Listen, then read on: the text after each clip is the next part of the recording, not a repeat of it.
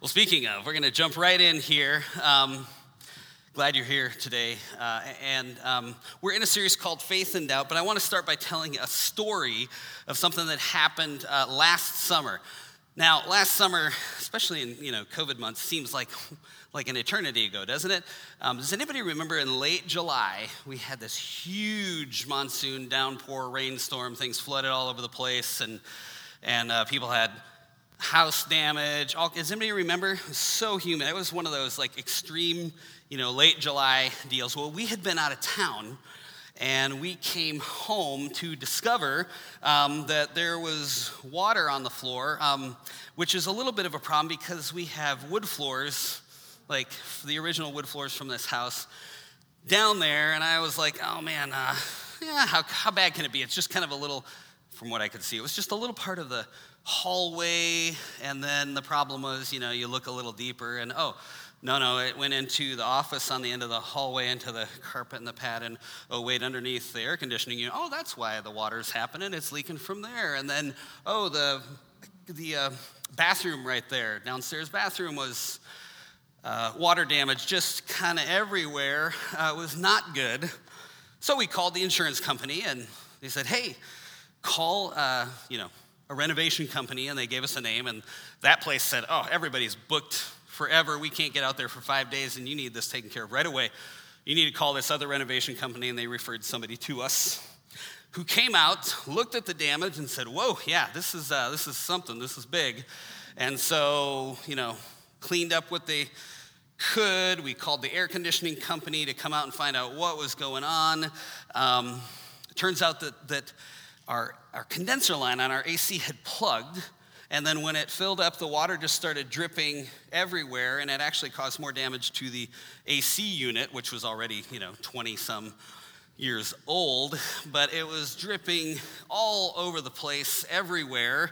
So they unplugged the line. Should be good, should be fine, right? Just mop up the stuff, and you're good. Well, it turns out it's not that simple. I know that's not a surprise to you guys, but I'm not the handiest of dudes. So, nope, you start pulling things up and realizing that if we don't take care of this, there's going to be more damage. And in fact, in just a few days, mold had already started happening. So they come in and start not just pulling out the wood floor, they have to chip it out because when it was originally installed, it was glued to the surface, in 1994, like you do. So they had to actually start working with a jackhammer to try and shave up the wood. So now we've got dust everywhere. They're cutting out the wet walls. Our bathroom no longer has like a vanity and a sink. Instead, we had to take like one of those laundry tub sinks and just kind of Mark helped me prop it up on something so we could at least have running water down there. I mean, it was a mess. It was a mess. It wasn't just this plugged line that had to be replaced that had been dripping. It was actually more dripping that started, and we didn't find that out for a few days, though. They fixed the AC unit, and I kept thinking, it seems like there's still some drips happening here. And there was.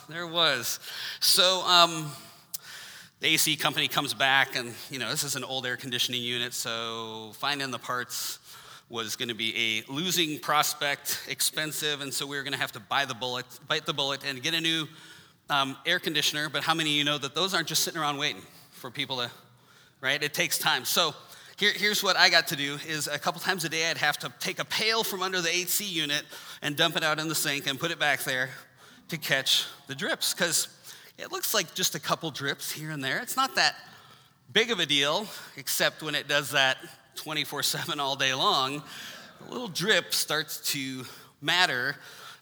So we knew we were gonna have to pay for a new, AC unit. That's not insurance coverable. But the bad news for us was that the insurance company would not cover the water damage, the flooding, even though multiple professionals said this is an open and shut case of where it should be covered.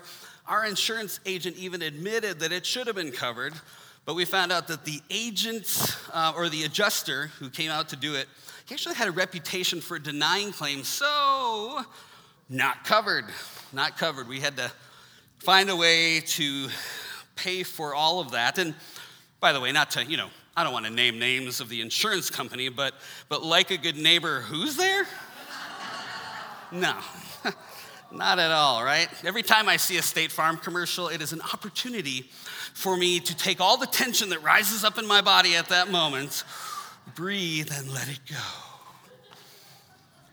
So for many months, our house was torn up because we're arguing with the insurance company. It was a mess, but the whole thing that was almost humorous to me, except it wasn't, was it all started with just what seemed to be kind of an insignificant little drip, drip, drip. Just started with a drip, just a little bit.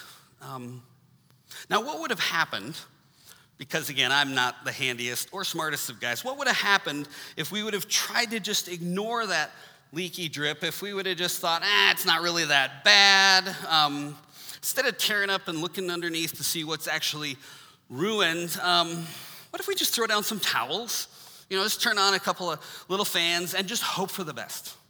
How do you think that would have worked out? Anyone? Yeah, not so good. It would have actually led to more damage, more rot, decay, mold, and a bigger mess.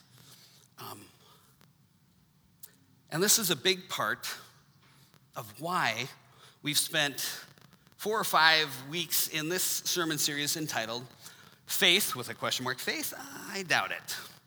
Because ignoring doubts, pretending that we don't have doubts, can actually lead to damage or decay, rot. It can lead to a big mess in our lives. Like, we're not doing this series because I just kind of think it's cool, to be a skeptic, or that I think highly of people who run around trying to tear down the faith of other people and their beliefs.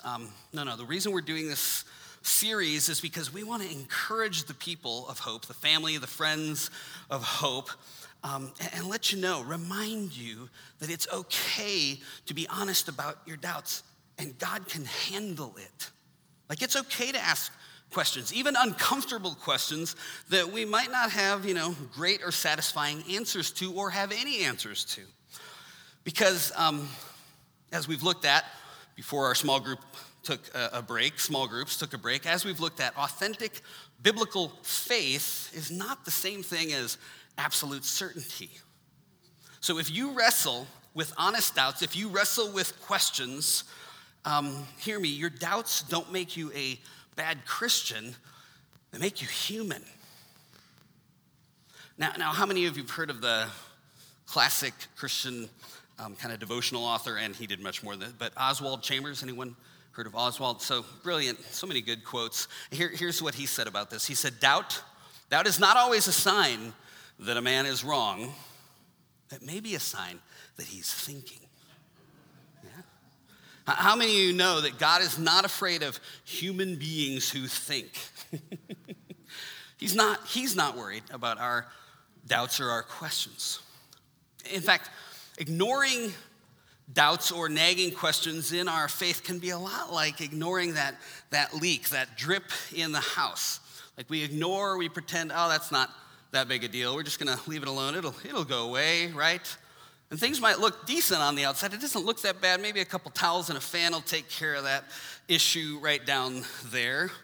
But if we let that go, it starts to rot, it starts to weaken, and pretty quickly we can get mold, even where you can't see it. And with mold, you start to breathe it in, you don't even know it's there. And what can mold do to you? Yeah, it can make you very sick. It can make you very sick. And so that's, I believe, just one of the reasons why God wants us to be honest about the drips, about the honest doubts and questions we have, because God knows that ignoring the drip behind the wall is not good for our faith. We're not a people who, fake it till you make it, right? Fake it till you make it is not something you do if you want to have healthy faith. See, when we live in the light, when we don't hide things, we're giving the Spirit permission to transform us, to heal us, to deepen and mature and grow our faith, just in the process of being willing to live in the light and to be honest. So hear me, friends. Despite what you might instinctively believe for whatever reason, God is not upset with you or impatient with you when you have questions or doubts. God does not want you to hide or pretend or ignore the drip, drip, drip of your doubts. God invites you to bring your doubts to him, to come to Jesus even in our doubts, to be willing to dismantle even what might be behind that if that's what needs to be done. Because we don't want to let it become this drip that becomes a mess where we ignore it and it ends up being even more destructive. We want to bring it to him. Even when we don't believe what we think we should believe. There's a story, powerful story, Mark chapter 9, beginning in verse 14, that I keep coming back to related to this idea of being honest about our belief and our unbelief. And in this story, there's a large crowd. It says there's this large crowd gathered around 9 of the disciples, and the religious leaders are arguing with 9 of the disciples, and Jesus and the other 3 disciples show up to this, kind of scene that's developing, and Jesus is like, what's going on? What are you guys arguing about? And what had happened was this father, this dad, had brought his son to Jesus' disciples. Jesus wasn't back yet, but he brought his son to the disciples to try to get deliverance from being possessed by an evil spirit. And here's the deal. That's a completely reasonable thing to do, by the way, because the disciples previously, we know, had been sent out by Jesus. They had already in their ministry, without Jesus there, they had cast out demons before. And so in this situation, at this particular scene, we don't know how they tried to cast it out. We know that they had done it before, and so they kind of had an idea what they were doing, but for some reason, this situation here, no go, it wasn't happening. Wasn't happening. And then Jesus shows up, which is a good thing. Now, imagine being the dad, right? If you're the dad in this scenario, you are distressed. You've probably heard stories about other people who have been healed or set free by the ministry of Jesus or his disciples. And so you decide to take the risk to take your troubled child out in public, knowing it could be really bad. It could go really wrong. But you want to see your son healed, and you know it's happened for others, so maybe you. But this time, sadly, so far anyway, it's not working. The boy is still possessed, and this is quickly becoming a spectacle. It says large crowds were gathering, and so now the father's desperation was turning into despair. And Jesus says at the end of verse 19, he says, "Bring the boy to me." So they brought the boy, and when the evil spirit saw Jesus, it threw the child into a violent convulsion. He fell to the ground, writhing and foaming at the mouth. Jesus asked the boy's father, "How long has this been happening?" And the father replied, "Since he was a little boy, the spirit often throws him into the fire or to the water, trying to kill him." And then he just says, this heart-rending phrase. He says, the father says to Jesus, "Have mercy on us and help us if you can." Jesus replies, "What do you mean, if I can? Anything is possible if a person believes." Now, quick time out in light of our last couple sermons on this. Before we try to take a sentence out of context and turn it into a blank check to name it and claim it, right?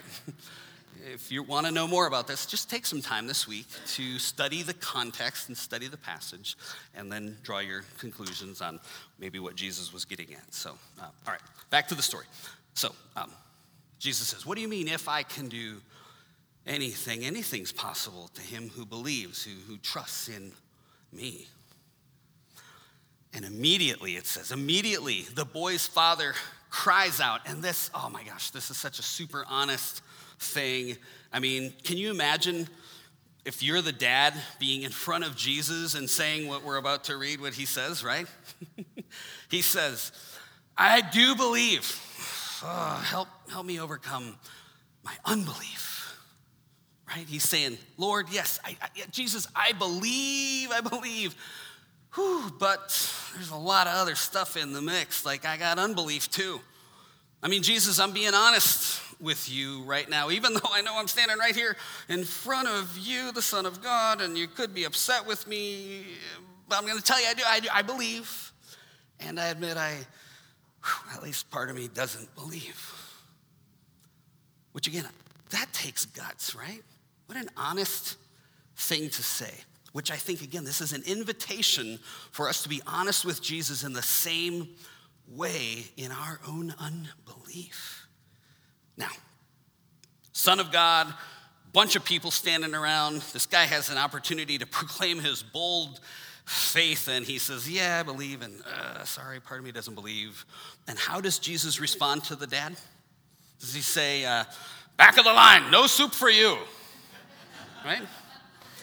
Does he say, hey, listen, buddy, go get some more faith. Like, crank up your faithometer and pray a little more and hype it up till you sound like you have enough certainty, and then maybe you can come back and ask again. Like, go hide that drip of unbelief. Like, just wipe that up, and don't you dare, in front of a bunch of people, embarrass me again by acting like you can't just fully trust and believe. Is that what Jesus does? No, Jesus heals the son, casts the evil spirit out, and sets this boy free. Sets him free. And I encourage you to read. There's more detail to the story, which is fascinating. Read it this week in your time with God. But just even right here. Lord, I believe. Help my unbelief. This is big for us, I think. I think this is actually huge for us. And here's why. Because we are, all of us, a mixture of belief and unbelief. A mixture of faith and doubt. And sometimes, if we're honest, with more unbelief and doubt than we'd like to admit.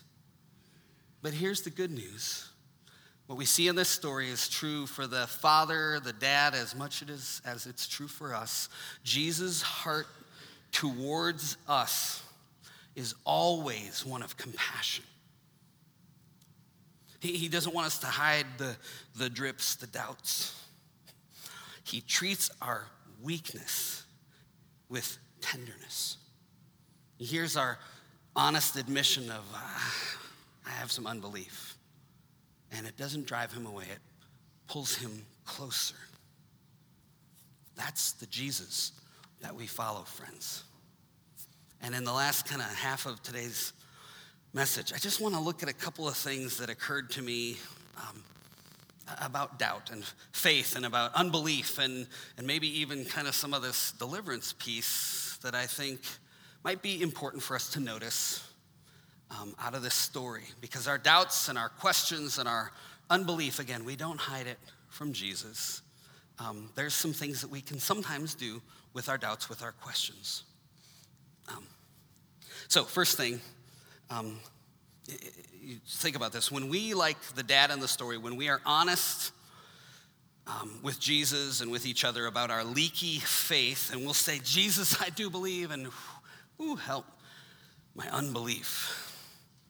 Sometimes the reason we're struggling with doubts or questions or unbelief is because we have a question and we have not found a satisfying answer to that question yet. Maybe it comes because of disappointment or confusion. And maybe we're doubting because we think, I really got to have an answer on this. It is just eating me alive. Now, let me say this. I haven't emphasized this in the series so far, but let me just make it clear, because I'm often saying, hey, it doesn't necessarily mean the answer is not going to answer what needs to go on, right? But here, let me say it this way too, though. Answers are good, right? There are answers. I do want to say there are answers for many of our questions. Not all of our questions, but for many of our questions, there are answers. So here's the deal. When you got doubts or questions or confusion, go looking for answers. Go look, study, search, learn, think. As Dwayne used to say all the time if you were around, read your Bibles, right? Read your Bibles. And I happen also to be a pastor, so spoiler alert, I think that trusting the Bible's teachings, that's the best source for a follower of Jesus to come through or address doubts that might have an answer of some sort in the Bible. Answers are good. We look for answers. So when you have doubts or questions, I'm not saying don't try to find answers. You know what? Sometimes the answers are going to be helpful. And sometimes, especially if you read a troubling Bible passage and you're like, wow, that's really given me all kinds of, I don't know what to think about that and what does this mean? In many instances, when you have a question about something in Scripture, there's been a whole bunch of people that have researched and have ideas and answers and teachings that can be helpful. Not always, but can be helpful. So ask people that you trust. Ask mature Christians and study with them. And by the way, be a little bit careful about, sometimes we go to YouTube. Anybody ever fall down the YouTube black hole where it's like, you can find people teaching anything at all on any perspective and they sound like experts. So be careful who you trust, right? It can be more confusing sometimes. But study, learn, think. Now, let me give you an example of one of those tough questions that people would like an answer to, tough questions from Scripture that often people wrestle with. It's also sometimes it's known as the unpardonable sin. Anybody know what I'm talking about? Unpardonable sin. You ever heard about? So this is kind of this extreme sin that Jesus warns against in 3 of the 4 Gospels: Matthew chapter 12, Mark chapter 3, and Luke chapter 12. It all gets brought up. Mark 3, we'll read his version because it's a shorter version. So here we go.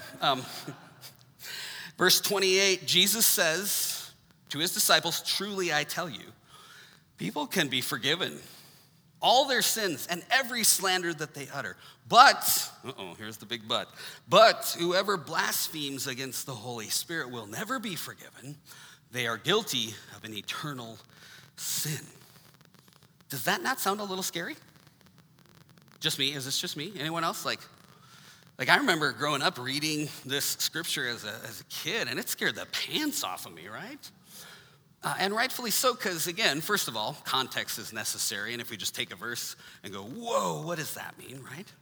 But I've seen this question discussed over and over throughout my walk with God that lots of people wrestle through. We've had a few times here at Hope with a few different folks who have been honestly wrestling with this exact same passage and question. And a lot of times somebody could read that and it could start just, worry. They could start worrying. They could start doubting their faith because of this blasphemy of the Holy Spirit, unpardonable sin. Oh no, did I do that? Did I commit that? Because if I did, I can't be forgiven if I'm reading this right. And hear me, I have so much compassion for people who deal with this question because they're honestly looking, most of them are just looking for an answer. So let me just say this. When someone comes, especially if you're a mature believer, when someone comes to us with this passage or really any other confusing passage or a question that they're wrestling through, we don't just spout out an answer, right? That's not helpful. What we need to do is to listen, to pray, to ask for what we've been calling spiritual consent, like we get their permission, like, hey, so you came to me with this. Are you asking me to kind of tell you what I think? And they're like, yeah, dummy, that's why I came to you. But we still, right? We just ask for consent.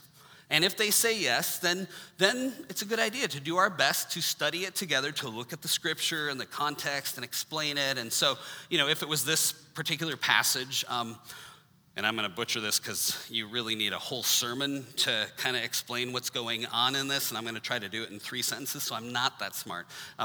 Dwayne could probably stand up right now and give us a whole sermon on this. So we're going to do that another week when we do tough questions, and I'll be like, I didn't really finish my sermon. Hey, Dwayne, we're going to ask you questions today. So just get ready. But if it was the unpardonable sin question, we might say, oh, hey, listen, so Jesus is talking about, if you look at the context and the broader context of Scripture, and he's talking about people who attribute the work of the Holy Spirit to the devil, and then they harden their heart. They won't repent of it or of any sin. So for you, since you do care about what God thinks of you, your heart is still soft, so don't sweat it. Whew, you didn't do it, right? You didn't do it. Something like that, right? But however we address these things, when somebody has a question, sometimes there are answers. So they have doubts, they have questions, we give our best answer, and sometimes, After hearing a good answer, people are good, right? Oh, phew, thank you. Now they have an answer that helps resolve any question that they were wrestling with. And so hear me say this again, answers are good. Answers can help with our unbelief.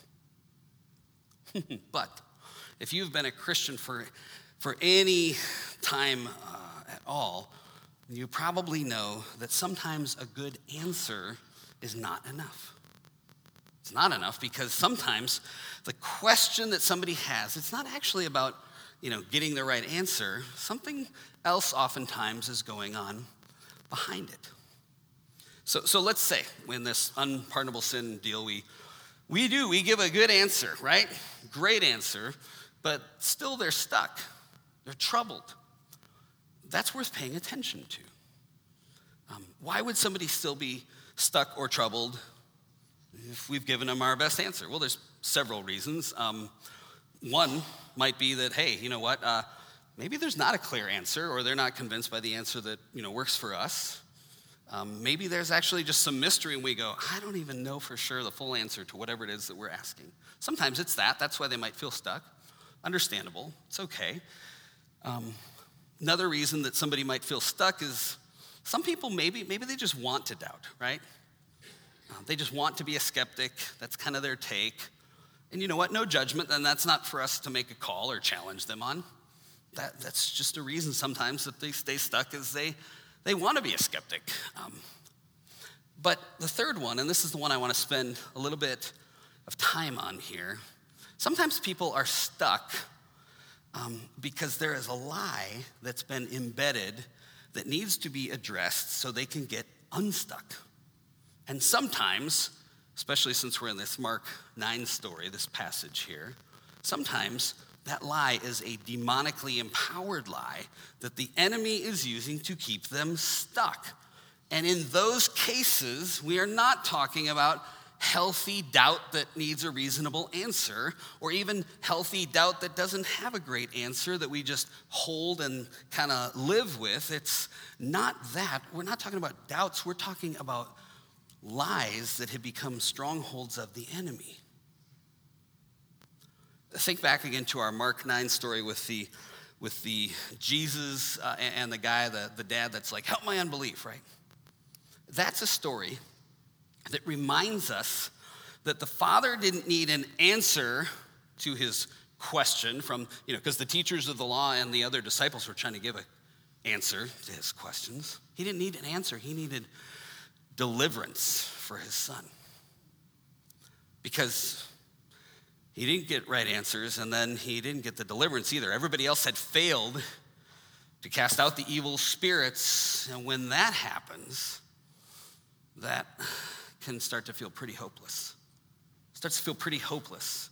Like there is no hope for that situation, which is exactly what the enemy thrives on, hopelessness.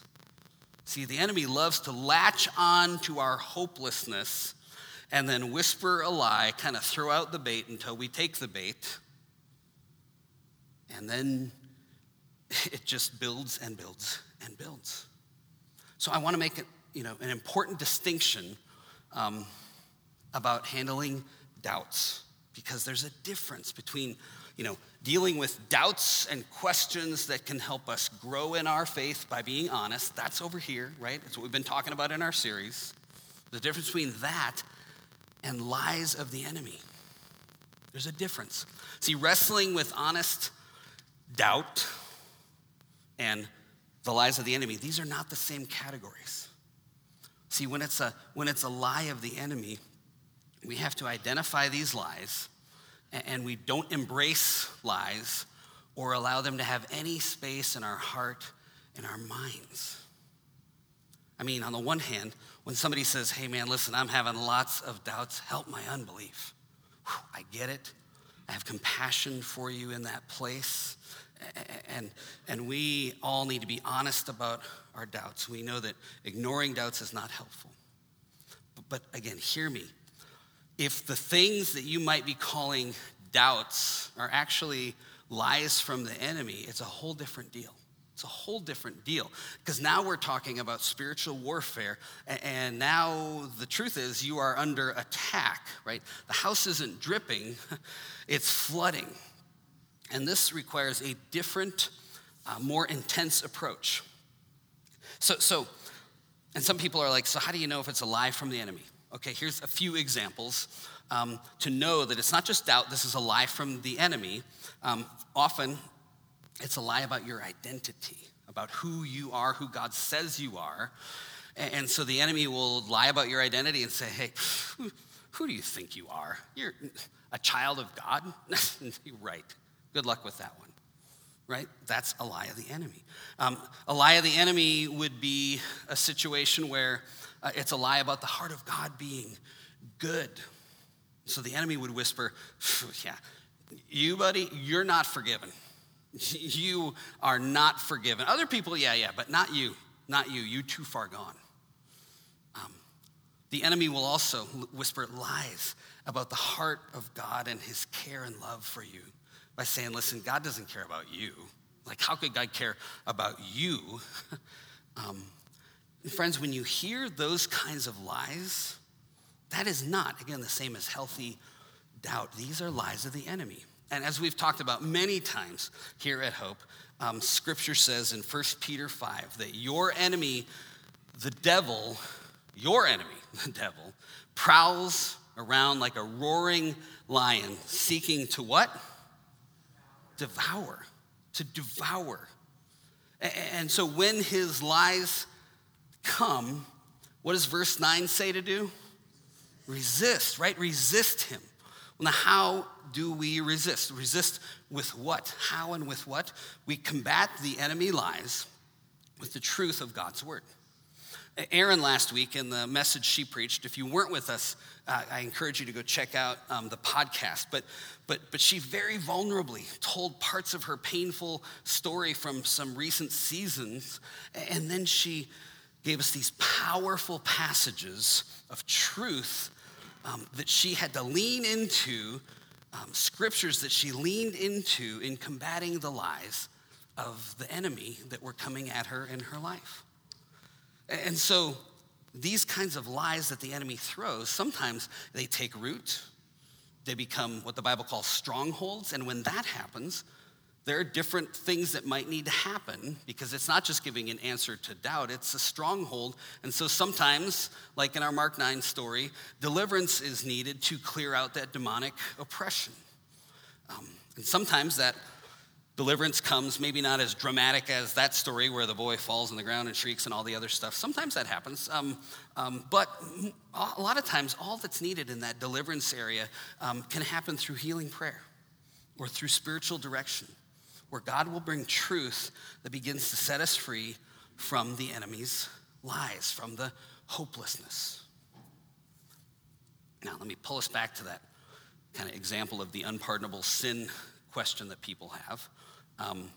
Here's how it plays out with that. Sometimes there's an answer, sometimes, and more than once, a solid answer was not enough for some folks, and they were really stuck in despair and hopelessness because they were sure that they had committed the unpardonable sin and it was hopeless for them, and it was because the enemy had planted lies, and in those cases, a more active spiritual warfare or even a deliverance is a necessary thing. I remember one person who she felt so hopeless about this. Didn't matter how many times we went through the scripture and talked about context and other scriptures about God's love and examples in scriptures of people who had been involved in the occult, which is why she thought she was unforgivable because of her previous involvement in that. But people who had been involved in the occult and been set free and delivered and taken into freedom in Christ. But for her, she was sure she was not qualified. Stuck in despair and hopelessness, she had believed those lies. She was so confused. She could never be forgiven, she believed, because of her past things she'd been involved in. See, darkness had taken over, and so deliverance was needed for that darkness to be broken. And in our times together, with Heidi and myself, meeting with her, it was time. She was actually finally ready to to do that. And friends, when we come to a place in our life where there are these demonically empowered lies, or even just garden variety lies and misbeliefs, when we finally go, okay, I want to believe, and I do believe it, but Jesus, help my unbelief. Sometimes that's all we really need to do to step into a willingness to get into the process to be set free. And for her, she stepped into that process with a mature believer who was experienced in deliverance ministry. And long story short, she did get set free. She had this huge measure of freedom and joy like we had never seen before. I mean, I remember the first time we saw her after she had gone through some of these ministry sessions, you could see it on her face, this relief, this joy, because the lies had been broken. And there's so much more on this to say, but I need to wrap us up for today and move us to the communion table. Give me about 5 minutes. And did you really set your watch just there? Okay, sorry. All right. Yeah. Here's the deal. When you notice in your life, in your story, that drip of nagging doubts, of questions, doubts or unbelief, I just want to say, pay attention to the drip. Don't ignore it. Have the courage to address it, to be honest with God, to be honest with mature Christians around you. Be honest enough to say, I believe, and help my unbelief. Because where there's a mess, we don't want to ignore the drip. We want to start renovations. And the renovation may simply look like finding answers or accepting that there aren't great answers, or the renovation may be that you need to do some more deeper house cleaning into realms of spiritual warfare and other things like that. And it's messy to start any renovations, but this is where faith gets real. I remember in our house, in our process, when the crew came in to demolish this damaged part of our house, it looked like a disaster. Like I came home and I was like, what were we thinking? This is a mess, right? Looked terrible. And when we, friends, face honest doubt and unbelief in our spiritual journey, it can be just as unsettling, right? And once we take a hard look at that drip of doubt that's been growing in our mind and finally address it, we might start to feel anxious or fearful or even angry. We might be frustrated. Why am I now questioning all the things that I've always believed are true? Or maybe we start to look at those things that need renovation and we start to feel shame that we feel that way, or we have that question and we get afraid to talk to others about it. But hear me, when you're in that place of renovations, especially in the messy part, here's the thing about demolishing or demoing the thing that's faulty in your house or in your life. We have to remember that demo, it doesn't destroy the place forever. It's a part of the process. And the breaking is necessary for the breakthrough. It's necessary. We have to break down that stuff, tear some of that misbelief or wrong beliefs out to enter into a process that might lead to breakthrough. See, we can't leave the leak just leak and drip and produce mold in the house. We can't leave our doubts unaddressed and unexpressed, because when we try to do that, the doubts just get louder and become more isolating and damaging to your heart. And I know that even me talking this way, in certain Christian circles, that this process of examining our doubts and seeing if the beliefs we were taught actually line up with reality and with Scripture, some people that just feels dangerous, feels unsettling, it feels too messy. And part of why people get nervous about it is because sometimes when people go down that road of kind of taking apart some of the things that may not be scriptural or true, and they're trying to figure it out, people start doing that. And because they've thought that I can't question anything, when they begin to question something, then they end up walking away from the faith because they think they got to let the whole thing go. They walk away from God and church altogether instead of staying in a healthy community where people can walk beside them and help them while they kind of fix the damaged part of their house. Some people can't handle that, or in some churches you can't do that, so people just go, I'm going to burn the whole house down, right? Like, it's just a section that needs some renovation, but people sometimes burn the whole house down, which is unnecessary. And so in my next and last message in this series, I want to talk about that. But I do want to say this. Remember, it is okay to say to God, I don't get it. I don't understand it. I feel confused. Part of me believes, and part of me is filled with unbelief. Jesus, would you help me in my unbelief? Because here's what happens when we do that. Jesus moves towards that kind of honesty because we serve a God who's not afraid of brokenness. He's not afraid of brokenness. So worship team comes.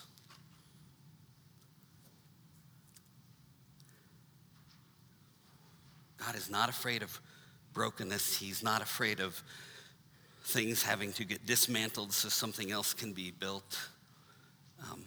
And in the middle of the mess of things being maybe looked at or taken apart, we need to remember that God is there. He is present. He's not distant from us. He doesn't withdraw when we have doubts. He draws near to us. And the truth is, God would much rather have you express your honest unbelief to him than walk away from him altogether. Listen, he can handle it. He can handle it. And we see this in the dad with the tormented boy in Mark 9, where the dad says to Jesus, help us if you can. And Jesus asked, what do you mean, if I can? Well, sometimes we read that, depending on the tone of voice and our own upbringing maybe, and our view of God, we read that question as an accusation. You got to have more faith. But what if we read that question of Jesus not as an accusation, but rather an invitation? See, what if Jesus, in asking the question the way he asked the question, he's inviting the dad to bring his deepest doubts to Jesus, genuinely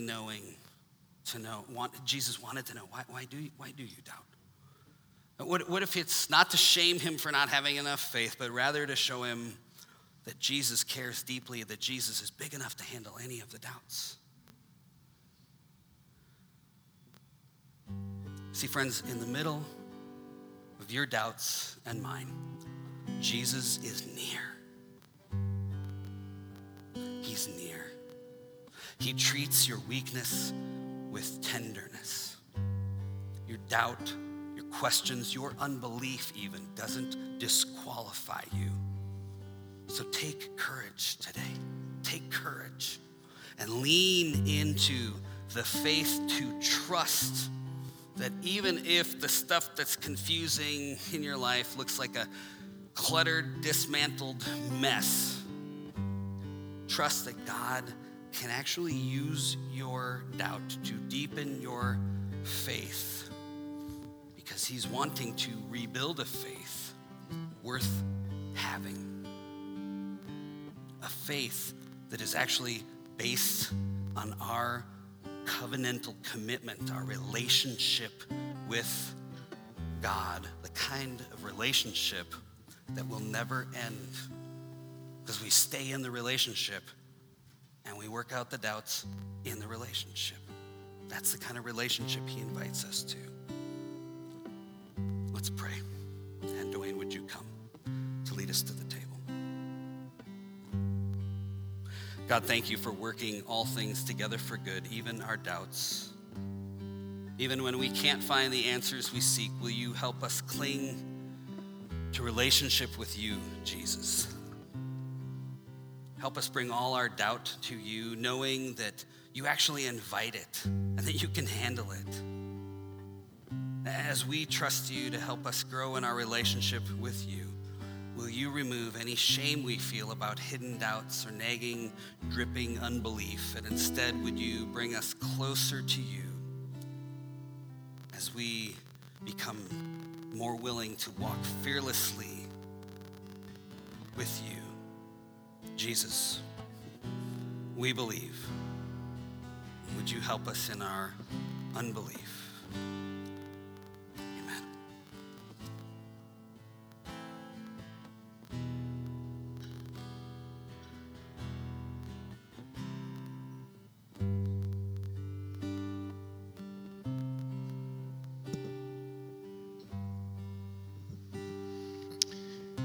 This morning, I would like to invite you to the Lord's Supper.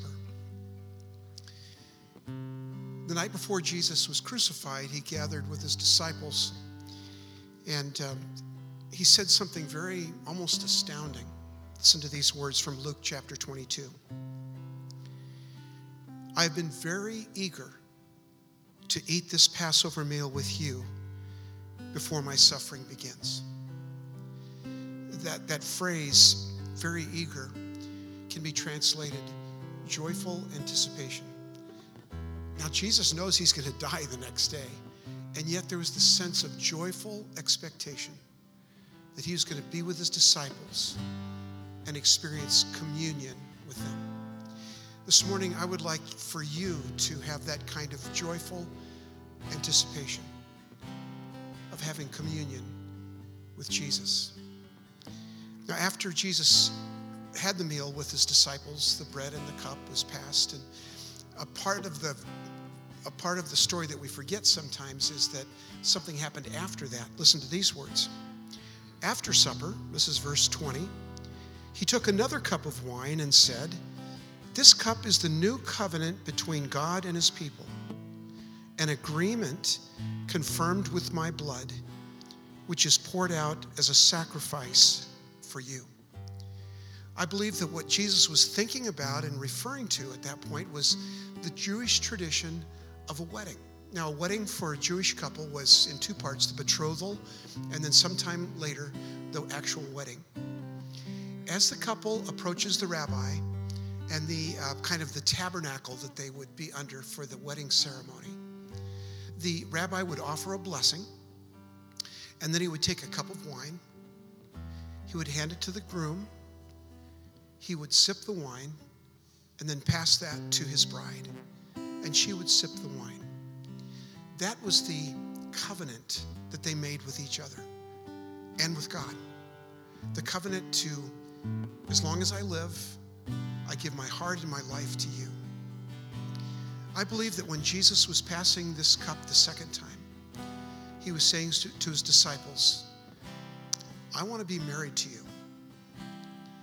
I am the bridegroom, Jesus would say, and you are my bride. And as the disciples passed this cup from one to another, it was like they were making a renewed covenant of marriage to Jesus. And this morning when you come to the table, I invite you to come. If you're married, you understand what this means, this renewal of a covenant with God. And if you're not married, or maybe you're not even a believer, you can say, Lord Jesus, for this first time, I commit my life to you. I desire that you are my bridegroom and I am your bride. I make this promise to you. So when you take communion this morning, take it with this idea in mind, that you are renewing your pledge. You're renewing your covenant with Jesus to be his